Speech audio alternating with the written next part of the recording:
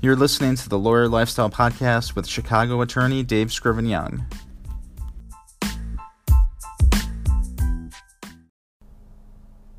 So today's topic is why you should add as much value as possible. And again, we're going through the leadership book, John C. Maxwell's Leader Shift. And what he says is you need to add value to your employees. Whoever you're leading, you need to add value to your followers. And so the reason you want to do that, he says, is that it's clear that there's a direct relationship between the seeds we sow and the harvest we reap. The amount of value we add to others determines the possible return. So to me, there's a little bit of a contradiction in what he's saying here. On one hand, I think what we're saying is you want to add value because it's the right thing to do, because your employees want to, or your followers, let's just call them followers if you're a leader. If your followers want certain things from you, you should provide it. End of story, full stop. What he says, though, is that if you add value to people, you're going to get a return. Which, again, there seems to be a contradiction. Should you give without the thought of receiving, or should you give because you're going to get something? That's a great question. And it's more, to me, I think it's just more of a philosophical point. Whether or not you want to give because you're going to get something, or because you are just a very good person and it's just what leaders do, make up your own mind. But I think it's true to some extent that if you add value to people consistently, as much as possible, every day, you're going to get some return. And if you don't, let's just say you don't, and I think that's a big fear of people. It's a fear of mine, that I'm going to give to people, I'm going to give value to people, I'm going to be nice to people, and they're going to walk all over me. They're going to say, you know what, that's cool. You can do X, Y, and Z. I'm not going to thank you for that, and I'm still going to treat you the same way that I've treated you poorly in the past, or I'm not even going to recognize it. Now, the question is, do you still want to be, if that's an employee, do you just want to keep that employee? That's a great question. Or maybe you don't have that sort of power. Maybe you're just an associate at a law firm and you're trying to add value to your paralegal or assistant. Maybe that paralegal or assistant is much older than you and they don't really care what you do. So that's a great sort of question to what Mr. Maxwell is talking about. But on the other hand, there are times when it takes a long time to see that, to reap that value.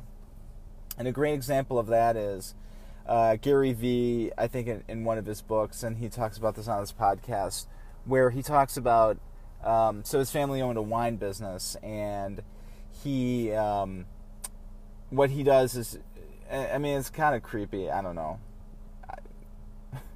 But he had this guy, it's an internet wine distributor called Wine Library. And so he got an order. And I don't remember if it was on the internet or a phone order or whatever. There's also a brick and mortar store in New Jersey. And he talks about how he knew, because he went on the internet and looked this guy up, that this guy loved, I think it was Jay Cutler, when Jay Cutler was on the Bears. And so this guy called in an order. And in response, Gary Vee he went on the internet and sent him a signed Jay Cutler jersey, with a note that said something like, thanks for being a great customer, we really value, here's something to show our appreciation, something along those lines. It took a long time, and he heard nothing. He heard absolutely nothing for a very long time. And he was like, wow, I was fooled. I kind of fooled myself into doing something like that. He probably spent more in the jersey than he spent on, than the money for the wine that was paid, because Gary was hoping to get, to recoup this big amount. Turns out, and this I guess was several months later, I don't remember the exact details, but several months later, somebody called in a huge order and said, you know, and it wasn't the guy who he sent the jersey to, it was a friend of his, and said, you know, hey, I heard you did this for my friend, and guess what? I like Bruce Springsteen, you know, looking for tickets to a concert. So while you may not get value back from the person that you give value to, it may turn out that someone else sees that you're giving value and they do business with you because of that, or they want to follow you because of that, or they want you to be their leader or mentor because of that. So, and the way that John C. Maxwell ends this chapter or this section is that you don't lose the seeds that you sow. The only ones wasted are the ones you don't sow. He has this whole farming analogy. And the person here, and Gary Vee, had embraced the truth of this paradoxical statement: what you keep, you lose; what you lose, you keep. So in other words, if he would have kept that money that he spent on that Jay Cutler jersey, he never would have got the big order from the friend of Jay Cutler fan. So just to wrap this up, you know, as leaders, I think it's very incumbent upon us to, and again, I'm not even just talking about, you know, within your firm or your organization. I'm talking about, you know, within your family, within your community, however you want to look at it. But you really need to add value as much as possible every day to other people, because you never know how that's going to come back to you. You know, who knows if it's going to? There's no promises. But it's important to add that value every day and as much as possible. So I'll see you tomorrow. Have a great day. Again, you know, today I'm a little, if you're watching video, I'm a little, you know, dressed a little more casually. It's Saturday. Just came from the gym. I'm waiting for my kid to get done with his viola lesson, so I wanted to share this message with you.